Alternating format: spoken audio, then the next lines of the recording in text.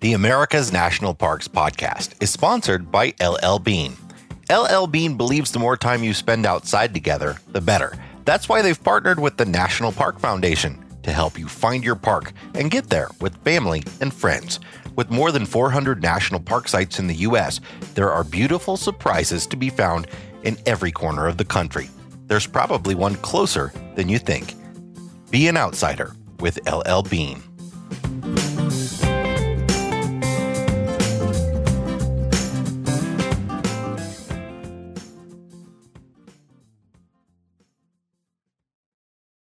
Well, it's now clear we're dealing with the coronavirus pandemic for the long haul.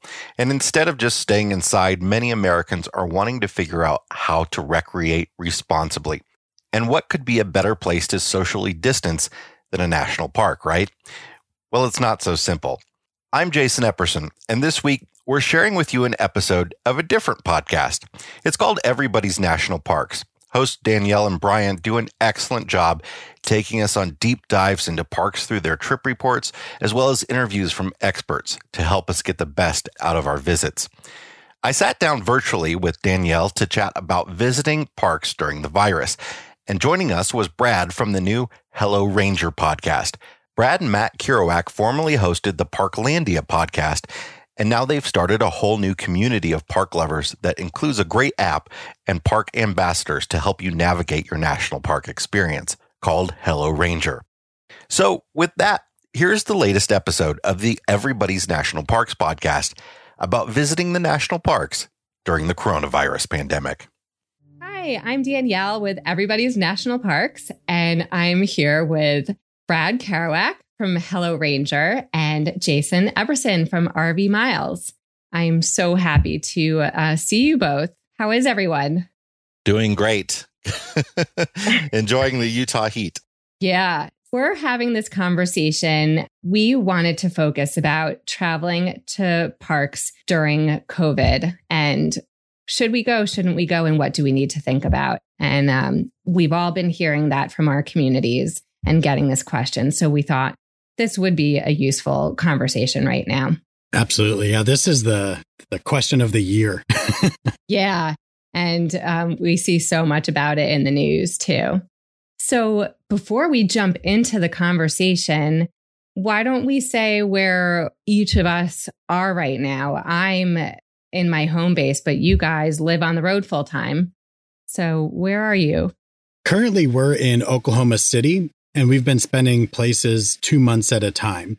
So we started off the pandemic in Tucson, Arizona for the first 2 months, moved to Santa Fe, New Mexico for 2 months, and now we just got to Oklahoma City, and we've been here for quite a while. And so that's where we're currently at right now. I'm coming to you from Salt Lake City. We have been doing a similar thing. We stayed about 2 months in Arizona, just north of Tucson, a little bit cooler than Tucson in the Verde Valley, and then we spent about 2 months in Colorado, in a few various places. Now we're starting to travel a little bit faster than we have been, and we spent the last few days at Dinosaur National Monument, and we just arrived here in Salt Lake City. Cool. And for me, my family lives in New York. And we are here. So, we were in the thick of it, of the coronavirus in the beginning, and things are looking better. But our state is pretty strict and has these quarantine measures. So what has it been like for both of you? Have you been going to parks during this time in these different locations that you've been? Our first experience in a national park during the pandemic was about 6 weeks ago. At Mesa Verde National Park, right after Mesa Verde reopened. And we've gone to several since, with varying degrees of different stuff happening at different places, depending on how touristy the area is and that sort of stuff. And what we've really found is that what's happening in national parks is basically what's happening in that local area. So if there are mask requirements as there are in Colorado, people are wearing masks. In Utah, where there are no mask requirements, people really aren't wearing masks very much. So it does seem that local community and that state's laws really drive what's going on in the park that we're visiting. The parks do seem to be about as busy as they would be in any other year, I think. But we've also been trying to go to less popular ones. Yeah, I would say that's the same for us as well. We really tried to go to less popular parks. But when we were in Tucson, Arizona, we, of course, were going to Saguaro National Park. And then on the weekends, we would go up to like Mount Lemmon, which not a lot of people know about when they go to Tucson. But it's like basically going to like a beach day when you're in the heat, because it's like 20 to 30 degrees cooler up there at Mount Lemmon. So what we try to do is we try to find what are those local areas like. And luckily, Saguaro isn't a Yellowstone park with visitation like happening every single second. And there's a lot of trails, so there was a lot of openness. So we got really spoiled in the beginning. And then we went over to Santa Fe. And in Santa Fe, you really had to go 7-8 miles to the mountains. And we don't have a car, so we walk, or Matt walked every day, and he did 25 miles round trip. Yeah, so I think it does depend on where you're at. And like Jason was kind of saying, or he was saying, whatever the mask rules are pretty much what's happening in the parks. And so that's why it's important that we see more masks uses in laws to help the parks. And so that way they don't get flooded. And even if they don't have those local rules, we should still be wearing our masks just for helping the population.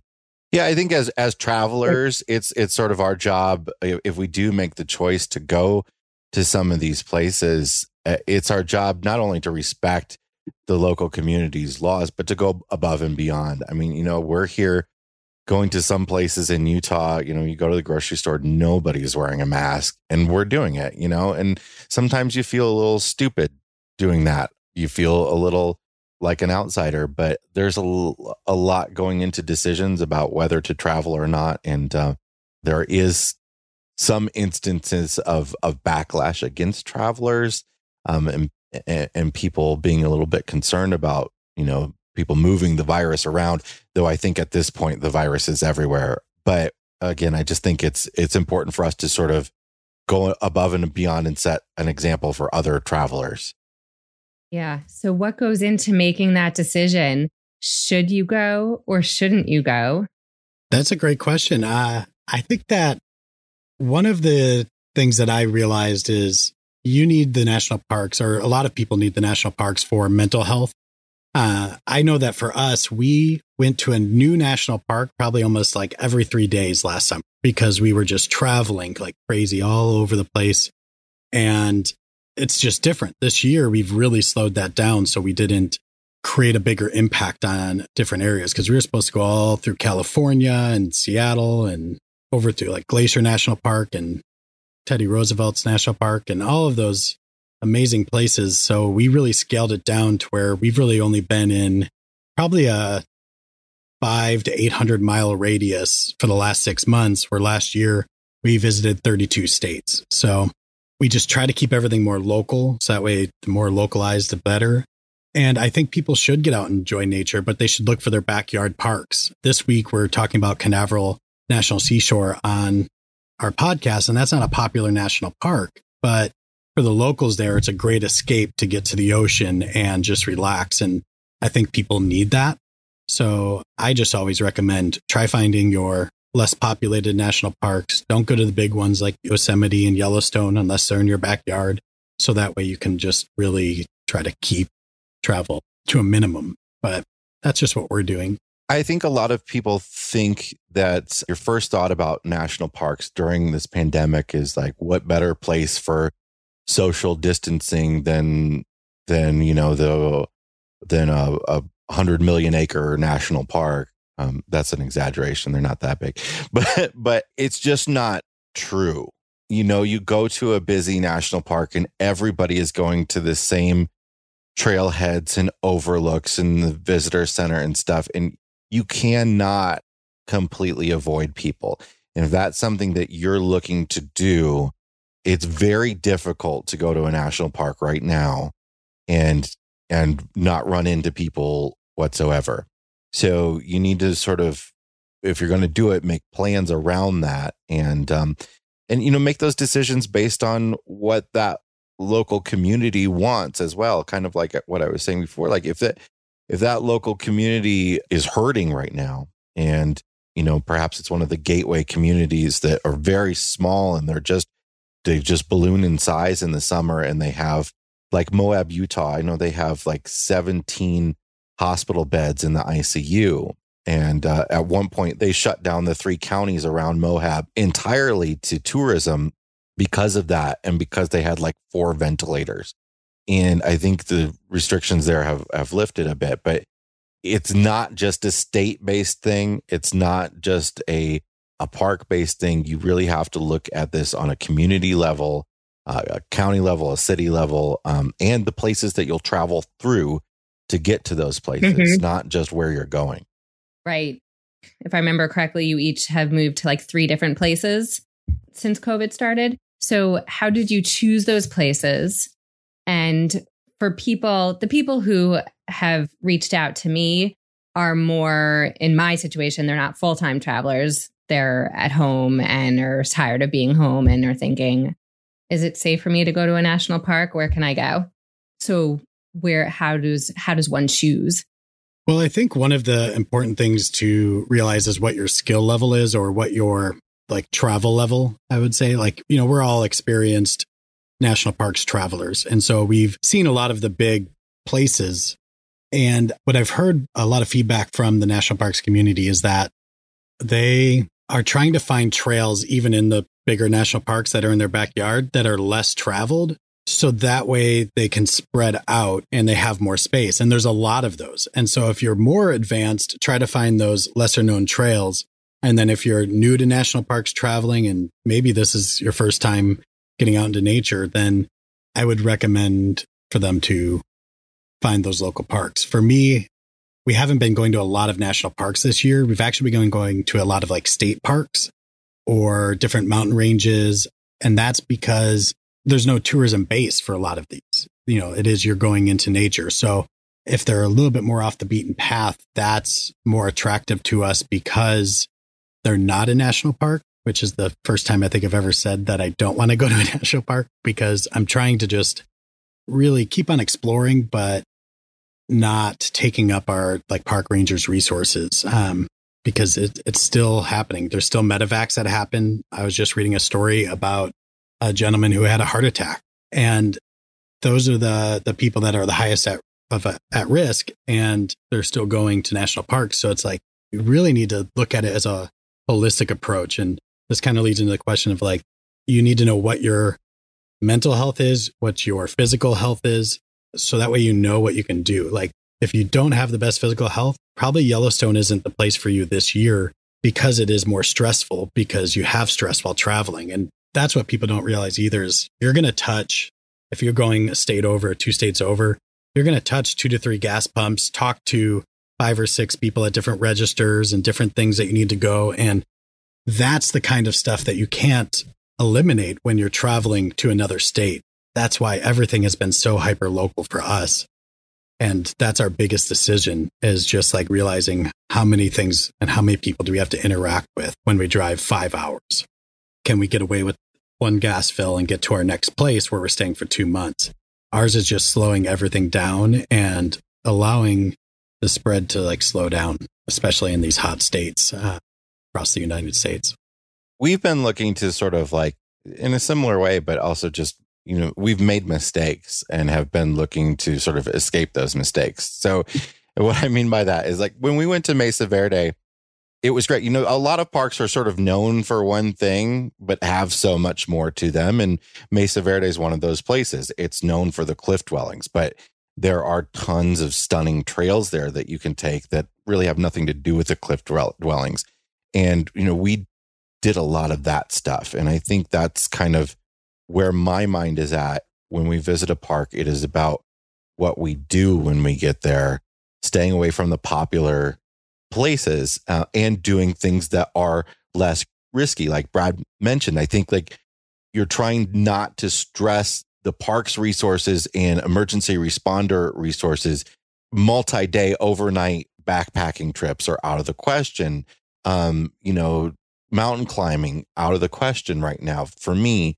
That's something I do anyway, but like, it's about not taking those riskier, not doing those riskier activities in parks. Now, when we left the Mesa Verde area, and it's fairly rural around there, we headed to Colorado Springs, and that was a business decision. We were working with campground there in the local tourism office, but we quickly realized when we got there, it's not a national park area, but it's similar. It's, Pikes Peak and Garden of the Gods and all sorts of stuff. It was insanely busy, incredibly busy. The campgrounds were completely booked. We tried to drive through Garden of the Gods, and there wasn't anywhere to park anyway, so it didn't really matter. We just drove through it, and we drove up to Pikes Peak, and that's about all we did there because of the sheer number of people. So we kind of got out of there quickly and headed to the western slope again of Colorado to, get away from people, and visited Black Canyon and the Gunnison National Park and the Curacanti National Recreation Area that I'm not sure if I'm pronouncing right. But those sort of lesser traveled parks and less busy parks, especially the National Recreation Area, people like that national park name. They want to go collect their 62 stamps, but you can go to some of the national monuments, the national recreation areas that are a little bit less known, and you can really get away from people and you can see just as much cool stuff. So that's kind of where we were at before we started to travel a little bit faster. So now as I said, we were at Dinosaur National Monument for a few days. Again, another rural park that is not near a major population center. Colorado Springs is so close to Denver. Great Smoky Mountains is close to, a third of the country. Those are the type of places that I would really avoid right now and sort of look for those places that you can really get away from people. Yeah, like even a great alternative to the Great Smoky Mountains would be the Blue Ridge Mountains, which are right next to it, and it touches it, but they're just so much less traveled. And there's actually some better sites there, really, when you really get into the Blue Ridge Mountains. But finding those places outside of those bigger areas is super important. And hopefully people don't take this as, yeah, still go there because Asheville still can be packed with people. So that doesn't help you. If you can self-contain, that's also very important. I know a couple of followers, or actually friends, that went backpacking everywhere this year and tent camping. So that way they didn't have to interact with people at all. And they had a really successful trip because they didn't have to go and check into hotels or even check into RV parks. But a lot of that is streamlined now. Like with RV check-ins, you call a number and they tell you what your spot is, you go to it. You don't even touch or talk to people now and that kind of thing. Unless you're getting kicked out of parks, right? Since that is a very insider joke. Yes, it is. Want to just give the quick little recap so people know why we're all laughing? Yes, please. We got thrown out of a campground for receiving a package, and it was kind of hilarious. But it brings up a good point, though, because it's not just about what you want to do and what your thoughts about how you should be handling this pandemic are. It's about what the other people you're going to interact with do. You might go to one campground that doesn't believe in this pandemic at all and is doing the bare minimum required to them by law, if that.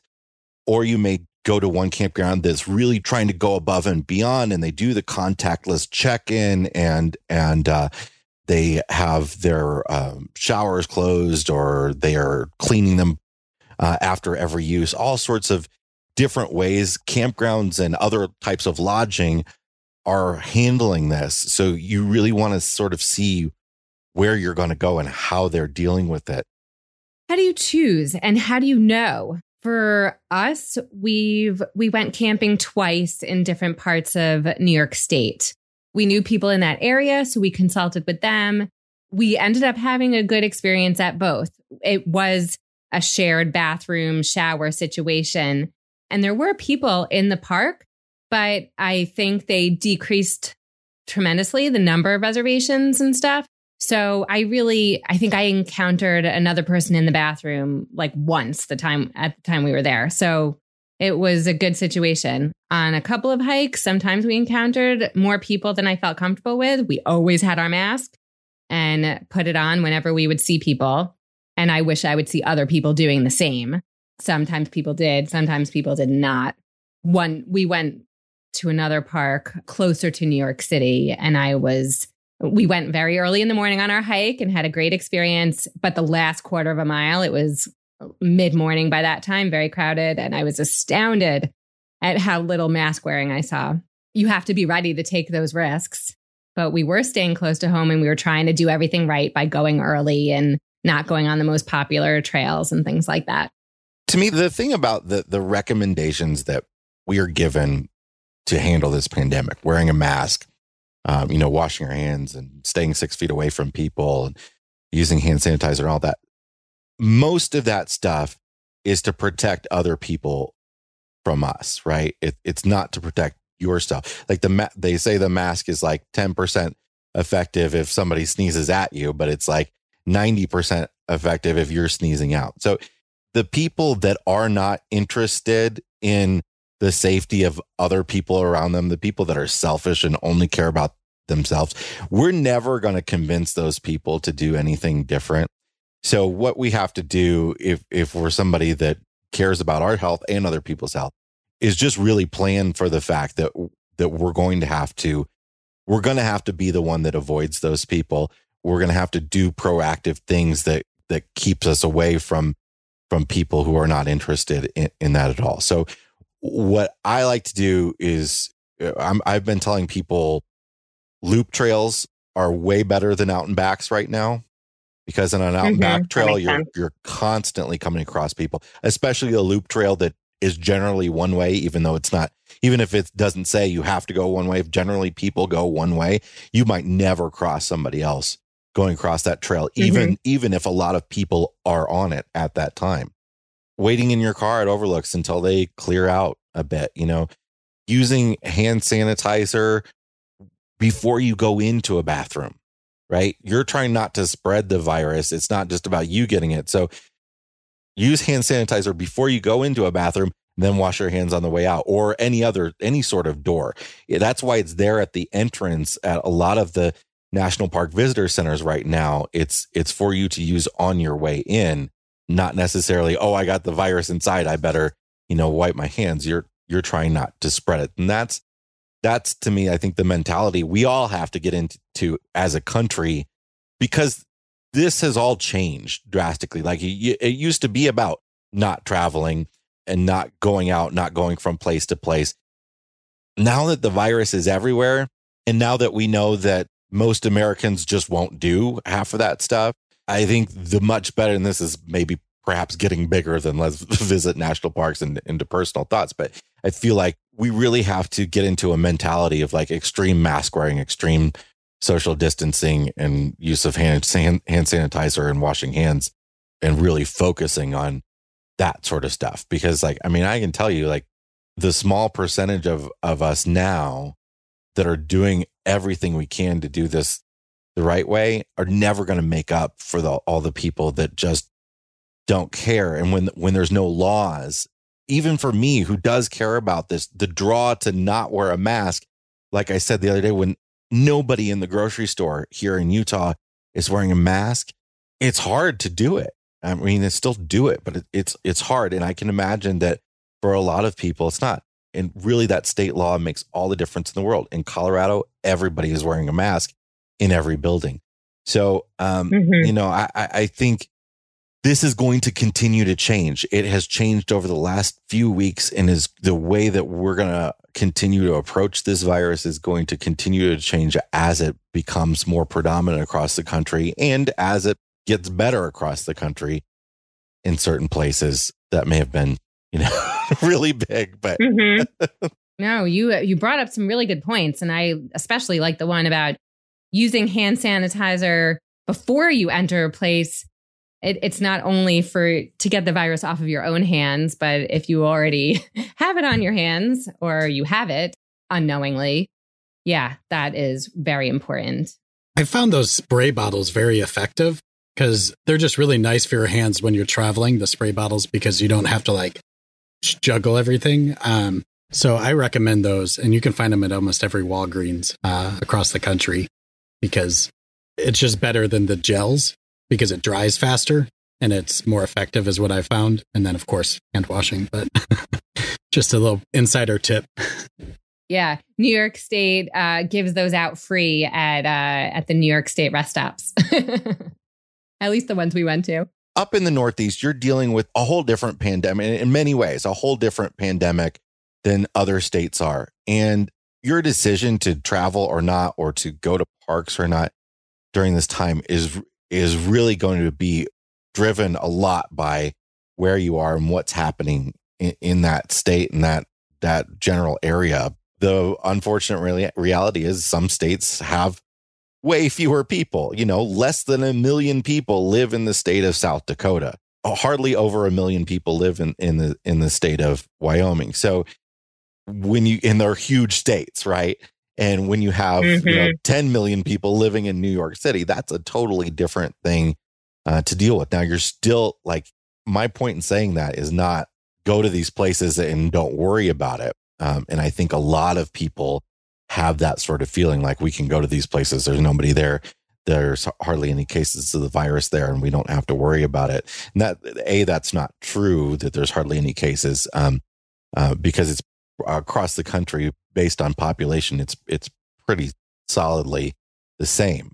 But when you go to those areas, you're still going to go to, places where people congregate. It's just a simple fact of the matter that when people are not forced to be in more confined areas together, there is less spread of the virus. Right. What other factors? What should people be thinking about when they decide, assuming they've made the decision that they want to go to some parks? For me, it was looking at the state that I'm thinking about going to and my own state to make that decision. So a perfect example was I was going to go to Cuyahoga Valley National Park, and then Ohio was added to New York's list. And I was like, you know what? Somebody's telling us not to go. Let's just bring it all down. That was our last. We had a whole big, awesome trip planned for this summer to Glacier National Park, and then adding some things. And we took down Glacier, and then just kept taking them down as situations changed.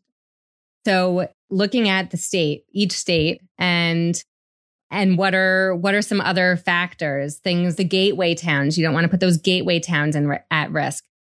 But how do you know which are the places for people who aren't super active national park travelers, but just more casual national park visitors?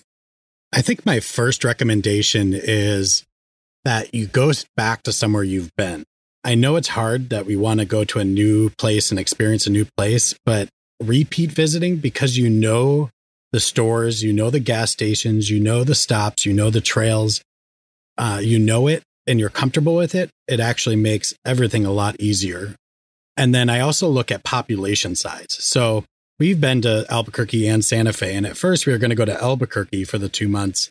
But then we thought about it, and it's a 600,000 population versus a 79,000 population from Albuquerque to Santa Fe. So when we thought about it, we're like, well, there's a lot less points of contact when we go to Santa Fe than Albuquerque, just because we're in the city in Albuquerque when we go. So we decided to go to Santa Fe. So I think that really helps. So one, make sure you've been there, because it just helps your traveling go a lot smoother. Two, check out your population size. And then I would say check your state and local guidelines, because sometimes they will differ with mass usage and how things are working. If you rely on Ubers and Lyfts, make sure that they're running in that area if they have enough drivers, because a lot of drivers aren't driving right now, because that's something that we have to think about, which is now just walking everywhere because we don't want to get in a vehicle with anybody else. But I would say those are my first 3 things that I look at. What else would you look at, Jason? Well, I think, those 14-day quarantines, there's a lot of confusion over what they are and why they're there. And the main purpose of them in the first place was the fact that states don't have the legal authority to ban people from traveling from state to state. We can't restrict interstate travel in this country. So governors came up with this 14-day quarantine idea. Honestly, it really was a way to discourage people from traveling to that state. Now, it is also a way to allow people to come into a state in a healthy way if they need to. But I feel like if a state has a 14-day quarantine, and 14-day quarantine means nothing, it means you don't go anywhere. You don't go to the gas station. You don't go to the drugstore. You don't go anywhere. You're supposed to get groceries delivered to you, all that sort of stuff. I feel like if a state has a 14-day quarantine for out-of-state travelers, don't go to it at this point. Like, unless you really have to, just don't go to it. Avoid it. And there are not that many states in most of the country that have that, except for really in the Northeast. But those quarantines also exist on the county level. There are issues with Native American reservations. You know, if Native American reservations don't want you to stay there because this virus has hit them very hard in some places, maybe you end up driving through one without planning not to use a gas station. Don't stop in those places and find other places to go. I think, yeah, find the low population centers. Really look deeply at social media and news articles and find out what that area and what that state is doing. Like Colorado is using outdoor recreation as a big part of their pandemic plan. They're encouraging it, and they're encouraging it to happen in a safe way. Now, our experience was that it's not happening in a safe way in certain areas, and it is in others. But some states they still have campground closure issues, or every other site is closed type deals. Those sorts of things are the really minute things that you need to look at. And the only real answer to the question, the big question of like, what are the XYZ things that we need to decide before we go, is you just have to do a ton of research. You really just have to spend your time reading everything you can about that area. So the more complex your trip is, the more complicated that gets, right? And my advice to people pre-pandemic was always, don't be trying to visit 7 national parks in 1 week. That's drastically increased right now. Go to one place, spend your time there, really research your journey there and figure it out so that you know that everything is going to hopefully go according to your plan. And research whatever you need to do to get there, and try to minimize all the stops. And if you have to break up the trip, know where you're going to stay and know that it's safe and clean and all those things. Yeah. Challenging times. Are there any things that you haven't already mentioned that when you have been out there in parks, on the trails, things that park staff are doing really well, or on the other end, if there's things that are not being done well? What we have noticed that parks are doing, and it really depends on the park. There is not like one thing that all parks are doing the same. And that's because parks are managed in different ways and they have different challenges. But what we have noticed in general is that they usually do have like plexiglass at the entrance behind, the rangers usually behind plexiglass. If you have a national park pass, they usually sort of just want you to show it to them. They don't usually take it from you. And they usually hand you a map with like a grabber stick. But that's not always the case. Sometimes they don't care. We actually experienced at Mesa Verde, the ranger at the outdoor ranger station didn't have a mask on and was actually uncomfortably getting really close to people, like closer to me than I would like non-pandemic times, and like talking into faces and stuff like that. So those are things that, are different in different places. Black Canyon of the Gunnison was there wasn't a lot of people there, but they were, I don't know, maybe they were managing it kind of in a poor way. But Dinosaur National Monument was awesome, especially because in order to visit we went to the quarry side. And so if you don't know, there's sort of the Colorado side of the park, and then there's the Utah side of the park. And on the Utah side of the park is the Dino Quarry, which is an indoor experience that has a bunch of dinosaur bones still like in rock, but then they've covered it with this big air-conditioned building. And to get to that, you have to take a shuttle. And that really concerned me, first of all. But you have to go from the main visitor center, you go inside, you reserve tickets, and you take a shuttle.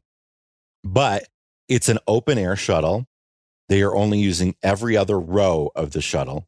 And they completely wipe down the shuttle it's all plastic too. So it's not like the Zion buses, which have like fabric seats and stuff. They're completely wiping it down between every trip. And it's a very limited number of people that can get on the shuttle, and everybody has to wear a mask. I actually feel safer in a situation like that than some of the situations at like trailheads at other parks that aren't managed by rangers and all that sort of stuff. So in general, the National Park Service I feel like they're doing a great job of protecting their rangers by putting them, behind plexiglass and stuff.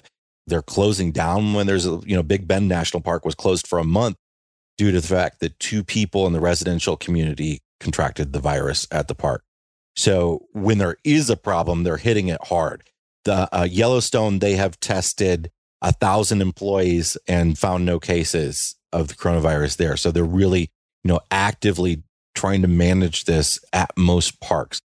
But again, the parks are all managed by different superintendents. They have different budgets. They have different challenges. So, read the reviews online of, people that have recently been there. Go into some of the national park Facebook groups and talk to people who have recently been there and figure out what their experience has been.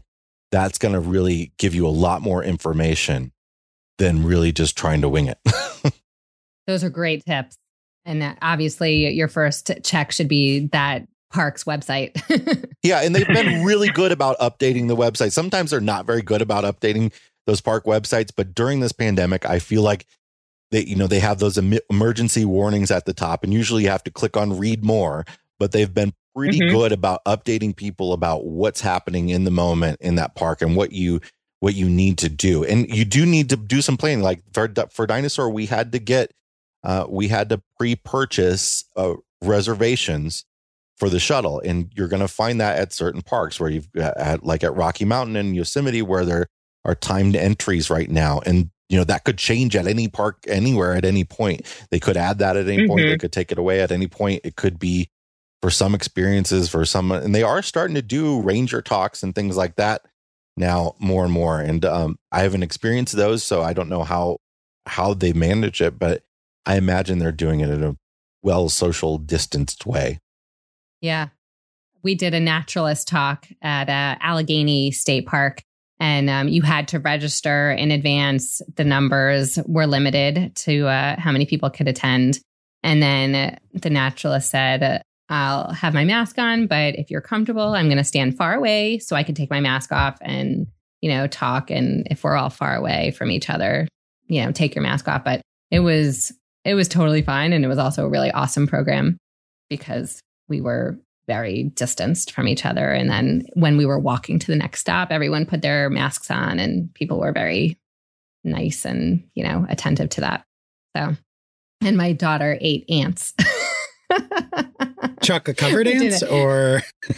We did an edible plant walk. It was super cool. We ate a lot of neat things, but she said, if you're lost in the forest and for a while, you need some protein too. So what might that look like? And, kids were raising their hands, and she said, yeah, you can eat ants. Just make sure you eat the black ones, not the red ones. Are there any volunteers? And my daughter's hands shot up. I love it. Fearless. And then another family, and she's 7. Another family had teenagers, and the mom says, teenage boys. And she's like, are you going to let this little girl show you up? And so by the end, the entire group was tasting ants. They're lemony. Interesting. I don't think I've ever eaten an ant before. They did find a way to do, we did 2 programs there, and they were very well done, very conscientious in doing it safely. So, well, this has been a great conversation and super helpful, really good tips. And it's still, it's requires a lot of research. There's no right or wrong answer necessarily. You just have to do what's right for you and hopefully do it responsibly. One thing a question that had come up to me, I've gotten this question a couple of times, and it's been very popular. People, when summer was starting, RVs popularity in RVs. You guys know better than anyone. But for the people who want to get out and take a vacation, there's been so many people who are renting RVs for their first time ever. Some people have already done that successfully, but I have gotten some inquiries about, I'm thinking about doing this. So do you have some quick tips, guidance for someone? There's so many people, their kids are doing school virtually for the foreseeable future. And so they're saying, well, maybe I'll turn lemons into lemonade and go see our country safely a little bit. And so get an RV. What advice do you have there? Jason, this is right up your alley. Yes. I guess the first thing I want to do is caution people that an RVs are awesome. And, it is our lifestyle. And we tell everybody about our whole job is talking to people about RVing. A lot of people want to rent RVs right now because they want to have their kitchen with them. They want to cook their own meals in them. They want to have their bathroom with them wherever they go, that sort of thing. I want to caution people that it is not as easy to drive a big RV around and park it wherever you go, especially like in a national park with like tiny trailheads and stuff like that. As you might think it is. So you always need to have like either an extra vehicle or bikes or some way, or you can walk 25 miles a day. You have to think about those things. So sometimes, when I was saying go to one place, sometimes an RV isn't any safer than like renting a cabin where it has been, pre-cleaned, just like the rental RV would have been.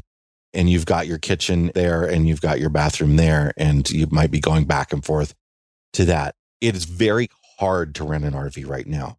They are really booked solid. It's very hard to buy an RV right now. I mean, I've seen photos of lots where they have literally put up a billboard that says, we are sold out of RVs, or maybe there are 50 on their lot when normally they have 500. So not only is it difficult to find them to rent, the campgrounds are very busy right now. A lot of people are trying this out for the first time right now. I'm not saying you shouldn't do it, not saying you can't do it. But what I am saying is if you are going to do it, get something small. Consider renting something that is set up in a campground for you. Like 85% of the RVs out there are trailers. And if you don't have a vehicle to pull a trailer, you're not going to be renting one of those. So most people are looking to rent a motorhome, but your options open up if you're able to rent a trailer. And if you don't want to tow that trailer, generally you can rent one locally that they bring out to a campground and set up for you, and then you can stay in that. So it's kind of like being in a cabin.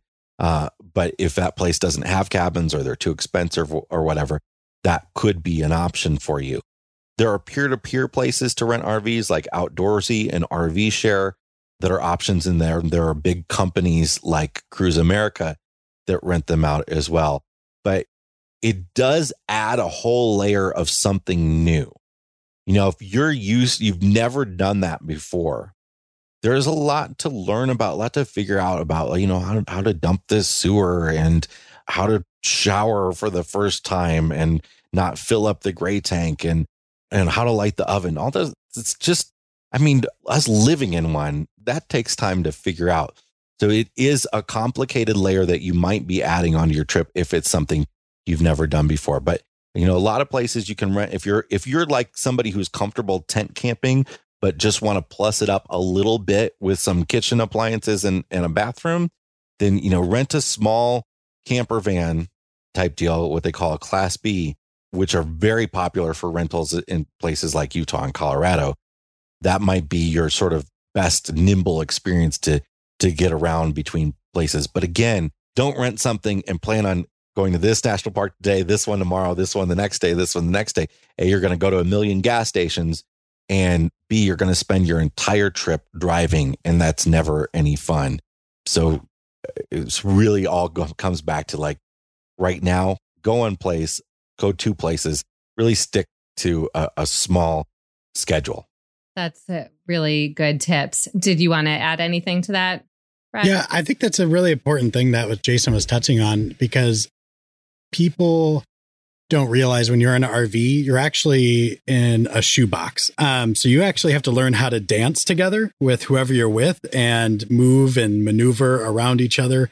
So if you're looking for relaxing vacation, and it's better to like rent a cabin because it's going to be just as sanitary, like Jason's saying, and it's better to stay at one location for a longer period of time, jumping around the country and this park and that park. I mean, I've seen it constantly on different groups on Facebook where people are like, I have 7 days and I have these 9 places I want to go. And I'm like, no, like that's one, that's dangerous. So stop. 2, just slow it down. Really take time to enjoy it. There's no rush, especially this year. There's no rush at all. And just enjoy your time in one place and just discover different trails and different activities to do. Great. Thank you so much. I think that's a good spot to end, unless anybody has anything else that you feel is important to chime in before we close. I think we're all on the same page. Stay safe. Yeah, wear your mask. Use hand sanitizer. Just, use common sense. Yeah. And limit your contact. It's not just because you're working from home and your kids are schooling from home doesn't mean it might be the best time to travel all across the country and do that massive national park trip you've always been dreaming of to hit them all. Yeah.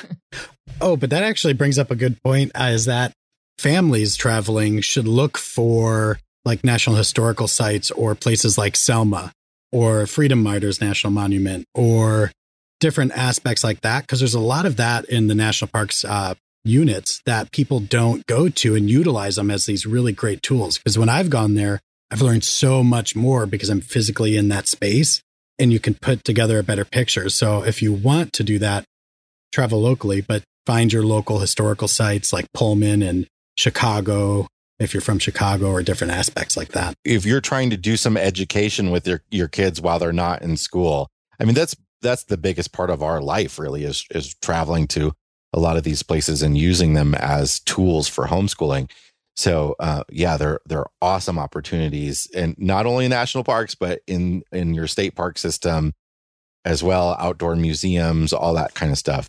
Wow. It's so silly of me that I didn't even think of that, but that's like a whole nother conversation. So I think we're going to have to schedule another time and make a series out of this.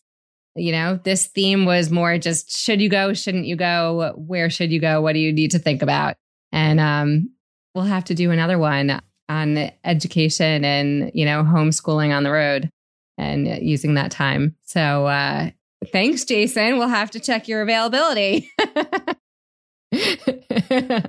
Well, thank you both so much. I've enjoyed seeing you, really, because, I mostly talk to the, 3 other people that live in my house, and really be safe. Good luck. I look forward to staying in touch and, following your travels, adventures, and advice online. So thank you both. You too. Good seeing your face. Thank you. All right. Again, we're talking to Jason Epperson, RV Miles. Check it out.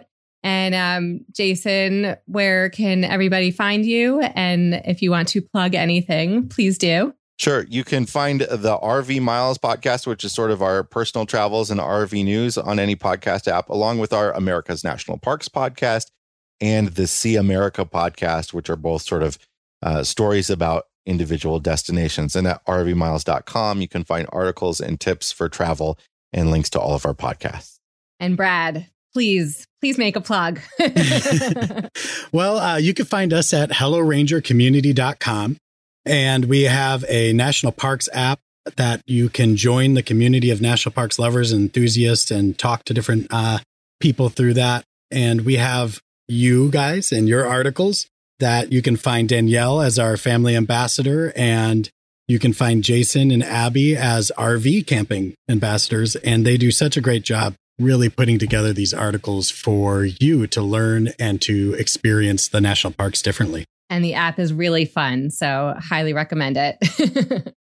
Well, great. Thank you so much. And we'll talk soon. Sounds good. Thank you for listening to Everybody's National Parks. You may find links to resources mentioned in this episode in the show notes on our website, everybody'snationalparks.com. Send us your stories, tips, or comments to hello@everybody'snps.com. You can write us a message or even record a short voice memo on your phone and then attach it to the email. You may be featured on an upcoming episode. Again, the email is hello@everybody'snps.com. Subscribe for free to Everybody's National Parks on Apple Podcasts or your favorite podcast app. If you like the show, become a patron. Just click on Support Our Show on our homepage, everybody'snationalparks.com. We also appreciate if you write a review, give us a 5-star rating, and tell your friends. This helps more people find us. Follow us on Twitter, Facebook, and Instagram. We love to hear from you from the parks you are visiting, so please tag us at #Everybody'sNationalParks. Most of all, enjoy exploring the national parks with your family. Bye for now.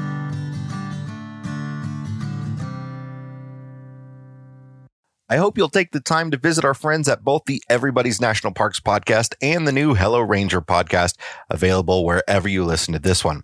Make sure to subscribe to their shows, as well as this one if you haven't.